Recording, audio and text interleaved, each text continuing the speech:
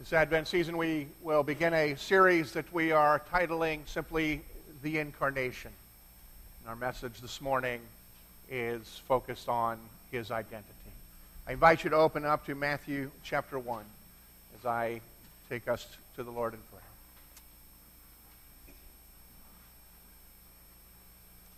Our Father, as we gather to offer to you praise and to think of the gift that you've given to us of Christ, Lord, we pray now that having given us the Word incarnated, you would open our ears and our hearts and our eyes that we may see and receive that Word as it is declared.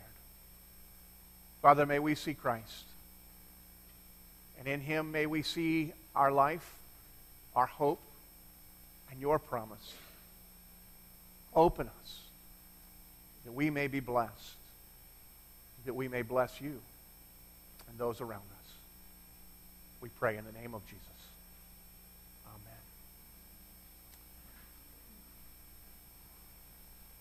Almost every fairy tale begins with the words, "Once upon a time." But the story of Jesus Christ begins with a genealogy. The reason for this may be in part because with a fairy tale, it doesn't matter when the story took place or even if the story took place, as long as the hearer benefits from the point of the story. And yet, with Christianity, there are no benefits of the story apart from the inseparable link to the story itself with verifiable, datable historical events and personal histories. Now, if you're someone who is familiar with any of the stories of the people that are listed here in the passage that we're going to consider this morning, you may well be tempted to think, what good could possibly come from people like this? And as we will see, the answer is found in verse 16 of our text this morning. The one who gives all meaning, as verse 16 declares to us, of whom Jesus was born, he who is called the Christ. Let's look to God's Word this morning in Matthew chapter 1, beginning our reading in verse 1, continuing through verse 17. Hear the word of the Lord. The book of the genealogy of Jesus Christ, the son of David, the son of Abraham. Abraham was the father of Isaac, and Isaac the father of Jacob, and Jacob the father of Judah and his brothers, and Judah the father of Perez and Zerah by Tamar, and Perez the father of Hezron, and Hezron the father of Ram, and Ram the father of Amminadab, and Amminadab the father of Nahshon, Nahshon the father of Salmon, and Salmon the father of Boaz by Rahab, and Boaz the father of Obed by Ruth, and Obed the father of Jesse, and Jesse the father of David the king.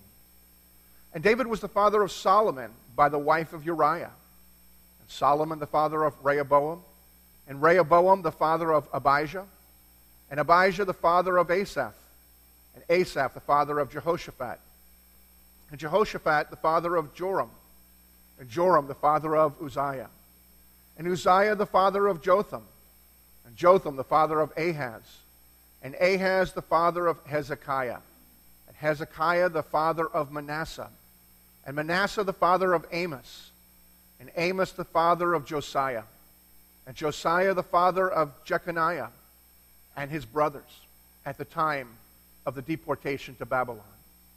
And after the deportation to Babylon, Jeconiah was the father of Shealtiel, and Shealtiel the father of Zerubbabel, and Zerubbabel the father of Abiud, and Abiud the father of Eliakim, and Eliakim the father of Azar, and Azar the father of Zadok, and Zadok the father of Achim, and Achim the father of Eliud, and Eliud the father of Eleazar, and Eleazar the father of Mathan, and Mathan the father of Jacob, and Jacob was the father of Joseph, the husband of Mary, of whom Jesus was born, who is called Christ.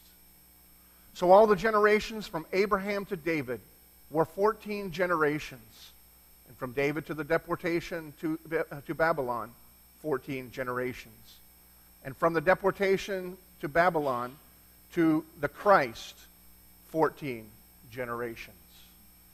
The word of the Lord given to us. Though unusual, simply a roster full of names, nevertheless given for our blessing, our understanding, and our good. Now, as we look at this simple list of names, if you were able to stick with it and not fall asleep during the reading of this phone book, as it seems, one of the things that's important that we recognize is in this list we see a microcosm of humanity, a microcosm of all of human history. Because recorded in this list, we see included the names of those who were great and those who were nothing. We see the names of those who were significant and who were insignificant, powerful and powerless. We see the name of heroes, the names of cowards. We see the names of a virgin, as well as the name of prostitutes. You name the vices and the characteristics, they are all included in the characters and the stories of the people that are found in this list. The stories themselves are amazing, and during this holiday season, worth going through this list and looking up and studying and thinking and contemplating. Some of them are quite detailed. Some of them are quite exciting. Many of them are quite exasperating. But regardless of who they are, and whatever their story, whatever their lives brought or lacked, all of these stories are ultimately and essentially meaningless, apart from verse 16. In verse 16, that one little phrase, of whom Jesus was born, that phrase makes sense and gives meaning to the lives of everyone in Jesus' family tree. It gives the meaning and makes sense of all of the brokenness that is found there. Because out of that brokenness, through all of their shame and their sin, God in His infinite mercy brought forth His Son, who took on all of the brokenness.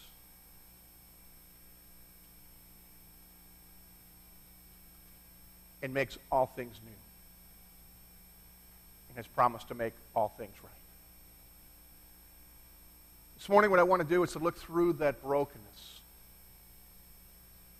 to the one who was promised, to the one who is the hope, not only of them, but of us and to the nations. And to recognize God's gift and what that means for us who are here, who may be waiting and wondering and watching for God to make sense of our own lives. But the only way that we are able to make sense and the only way that we are able to find the meaning of our own lives is by recognizing the identity of the one of whom Matthew is writing.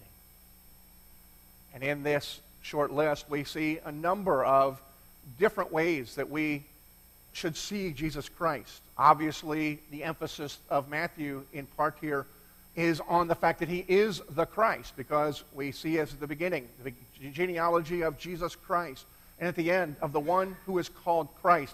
Christ meaning the one who was anointed, the promised Messiah who would come, pointing to the one who is of ultimate importance in all of history. Yet as important as that is, I will find that it's kind of wrapped up in two distinct identities that we find that Matthew lists here at the very beginning in verse 1. This morning we consider what it means that Jesus is the Son of David and the Son of Abraham. As the Son of David, we are told that Jesus is the expected king. As we look through this list, we find that Jesus is a descendant of royal lineage, because in this list we see the names of some of the great kings of Israel, not only David, but his son Solomon. And we see Jehoshaphat and Josiah and Hezekiah. All of the godly kings of Israel are in the line of Jesus Christ. Jesus was a descendant of every one of the godly kings of Israel. It's impressive in its own right. But Matthew makes special emphasis on one of those kings, one person from whom Jesus descended. And that is David.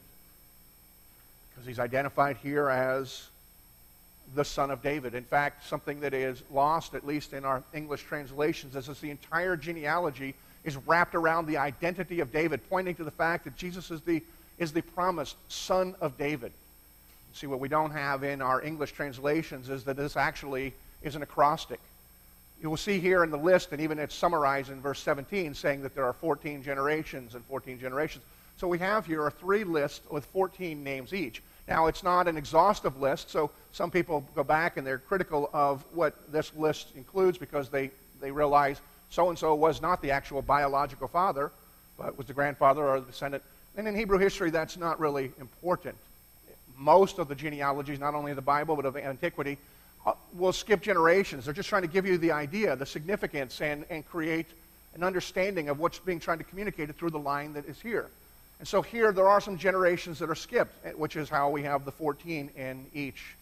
But the 14 is not accidental. 14 is actually referring to David, because in the Hebrew language, and I won't go into great detail for this, in Hebrew language you're able to assign a numerical value to the letters and then the total of the letters to the total numerical value.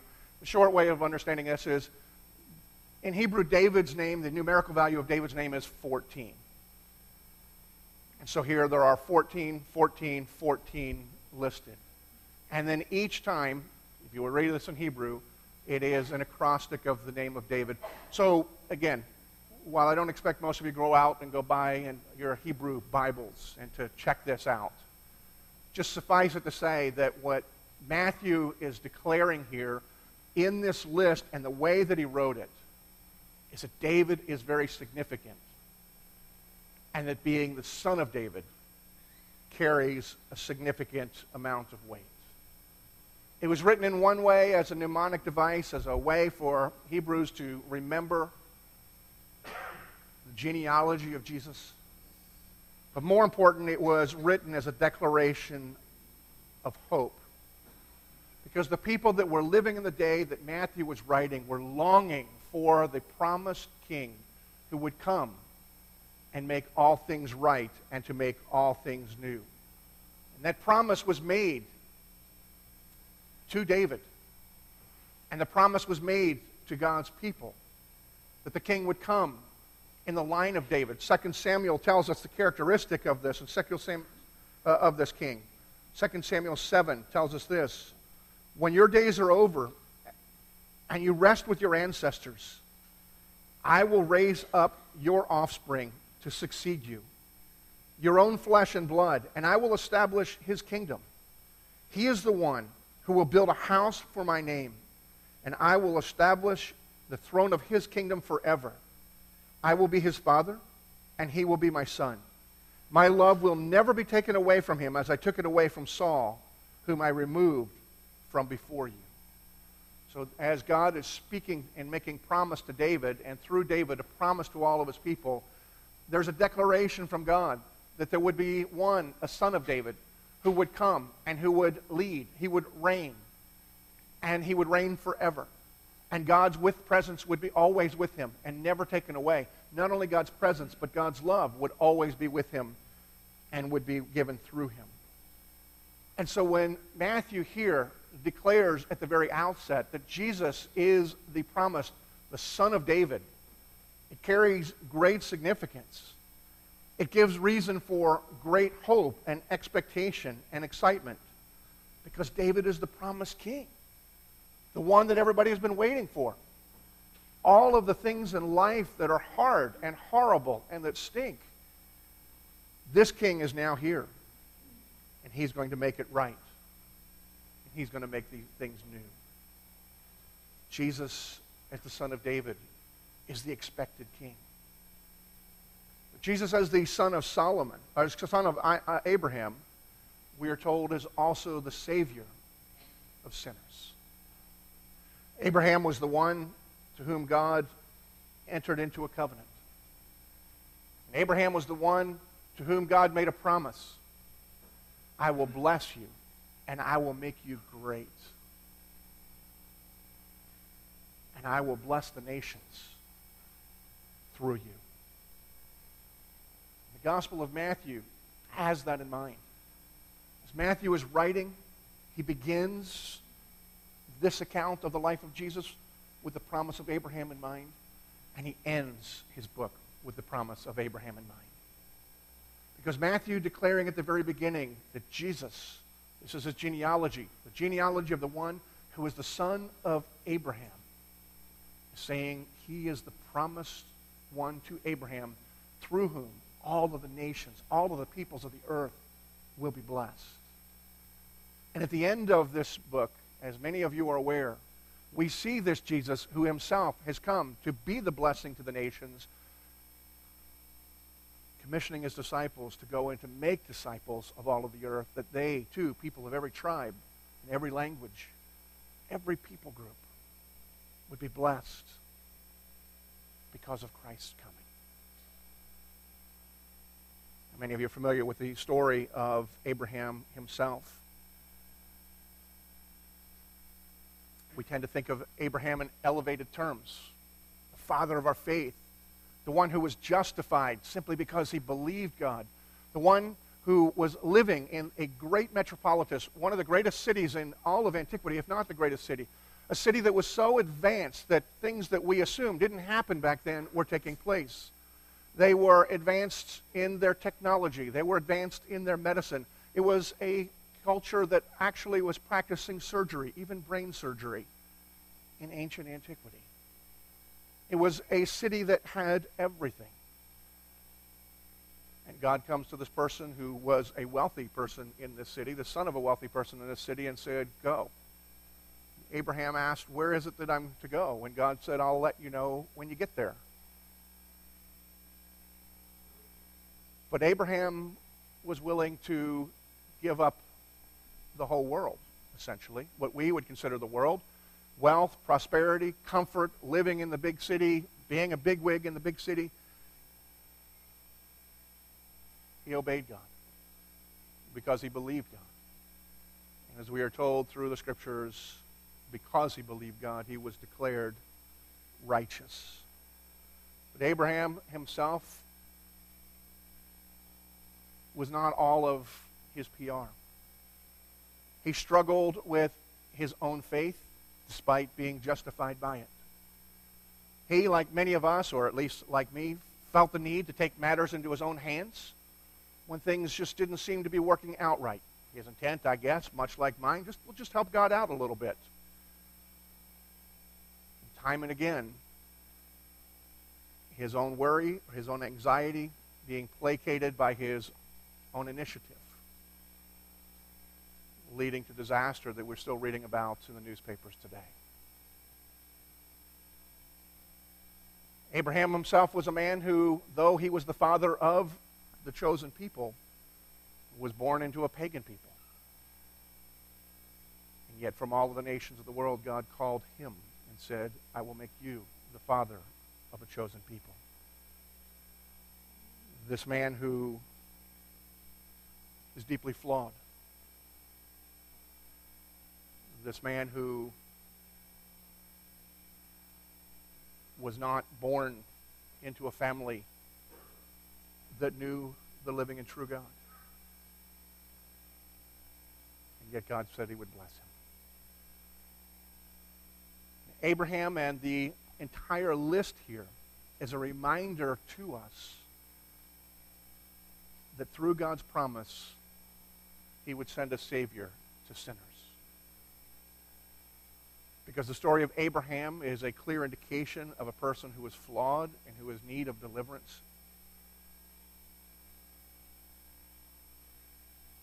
And all of the descendants that are listed after him we see some very unsavory individuals, and we see people that are not from the Jewish line. In other words, in this list here, descending from Abraham and coming to Christ, we see people from a variety of nations and people groups, all of whom had their own problems and their own issues, some of them considerably scandalous. And yet, it was to this line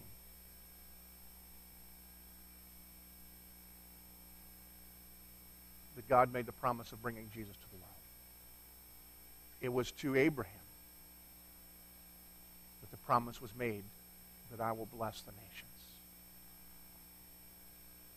I will send my son. As we look at this list and we consider who these people are, dull as it may seem to read through a list, it is tremendous news for you and for me. Because they are a microcosm of all of humanity. Because there is no sin, no struggle, no temptation that was not only not known, but not lived out by the people that are on this list. And yet, it was to them that Jesus was sent. It's a reminder to us of what the Apostle Paul later summarizes, that Christ Jesus came into the world to save sinners, like those in his own family tree, like those of us who are sitting here this morning. Matthew helps us to understand that Jesus has an identity as the son of David, the expected king, and the son of Abraham, who is the Savior of sinners, the one who was given to us that we might be set free, and the one who would reign and so that all things would be made right. So we may ask, why is this list here? This list is here to be an encouragement to you and to me.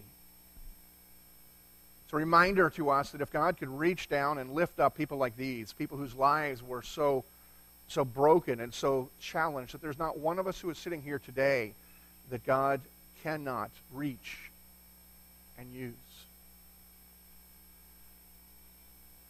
And so I want you to allow that to set in for a moment and to think about it. And to realize that whatever it is in your life today that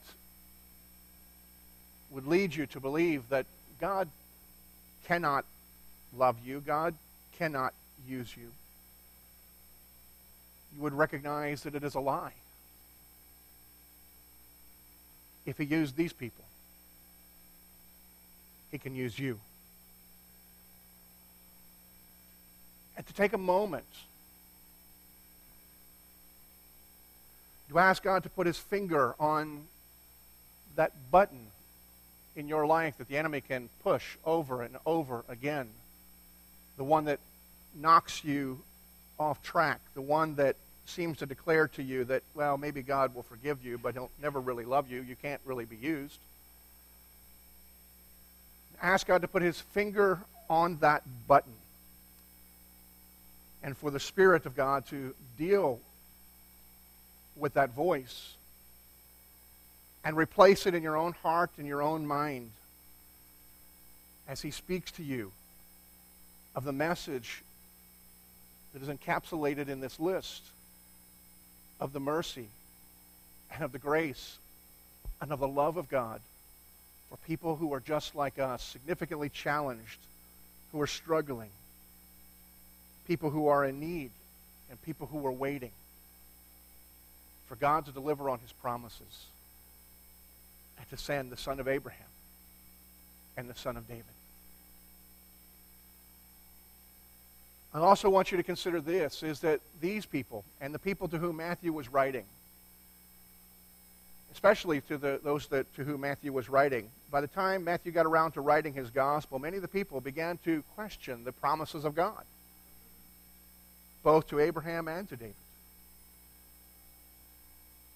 Israel's own history, they had been decimated and moved and been taken into captivity. And though they had returned, they were now, at the time that Matthew was writing, still experiencing the Roman oppression and domination and abuse. People's lives were not what they were hoping for. not what they expected. Likely asking the questions, I've committed my life to you, Lord. What's going wrong? How long will you forget your promises? How long am I supposed to just go on trusting you? Realize that Matthew is writing to a people who had experienced that same emotion that many of us are experiencing. Where are you this morning? Where are you during this Advent season in your disappointment with God? I know many of us are hesitant to confess it, but the reality is almost all of us experience that in some way or form. And the others who claim not to be, at least I don't know that I have verifiable proof of this. I just assume you're liars. Even if you're lying to yourself. It seems somehow inappropriate to be disappointed with God. And yet God uses time to take all of us to the school of faith. Because if we have enough time, if we experience enough time goes by, there are lots of things that are going to happen in our lives to bring us disappointment. That marriage that you entered into with so much hope and expectation, perhaps even thinking of it as an answer to prayer, years of prayer, and you enter into that, and now it's not what you were expecting. The intimacy seems to be absent, the unity non-existent. The habits that were once so endearing are now quite annoying. What happened? The children to whom you dedicated to the Lord, sought to raise them, and now not only are many of them distant, but many seem to be running from God. You've been faithful with your promise. Why hasn't God been faithful with his? Your future. You've worked very hard and tried to be wise with the resources that you had, and somehow, for many, those resources seem to have simply evaporated. For others, they know where the resources went because they've experienced betrayal. Someone ripped you off. So now are you going to do? You've worked hard. You've tried to be faithful. God didn't protect. How long are we to wait? How long are we to trust? These are not insignificant questions. These are not inappropriate questions. This is real life.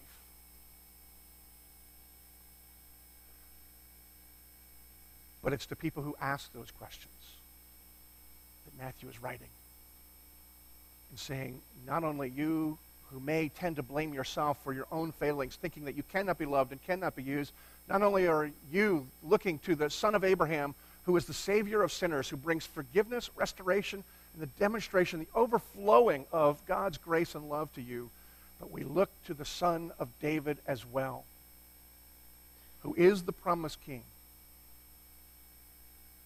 who will make all things new, who will make all things right. But just as these people were being written to in the advent of their own lives, in a time of waiting, we also, during this season, are reminded that our life is an advent as well, because we wait. But unlike the people who are waiting in the silence of God, in the absence of God, for hundreds of years, we are a people who have the benefit of resting on the foundation of the first advent, the historical, verifiable birth, life, death, and resurrection of God's promise when the King came to whom Matthew is testifying. And so we do wait. We wait as people with an expectation built on the foundation of both promise and realization that God who sent his Son into the world as the deposit, as the inauguration of his kingdom. Nevertheless, all things are not finished yet. With that hope of the promise and what has already happened that we celebrate this season, we also look to that which is to come. We wait. We watch. And we may wonder. But we wonder and we believe, resting on the promise of the one who was revealed to be the Son of David, the Son of Abraham, the Christ that God has promised. Father, we come as your people who are in need. We come as your people who are at times confused. We come as your people who often fail and feel frail. We come to you, Lord, with great expectation. But we do not come with presumption. For though you are the great God who has created all things, who is holy beyond our comprehension or even imagination, it is you who has invited us into your presence. It is you who has made a way for us to come through sending your Son, who is called Christ, who has given himself to pay our debts,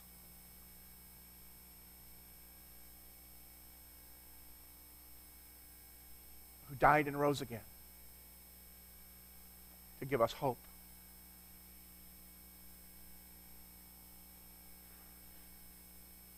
Father, turn our attention to him and the troubles that we are experiencing, the difficulties that we endure. May we see them through him. May we know that you are true to your word, that you are at work, that what you have made, you will make again, and that our hope is not in vain. Father, replace our anxiety with faith, not in a fairy tale, but in the fact of Christ born, Christ died, Christ resurrected, Christ ascended, and Christ who will return. May we praise you for what you have done and for what you will do. We pray in Jesus, our hope, our King, our salvation.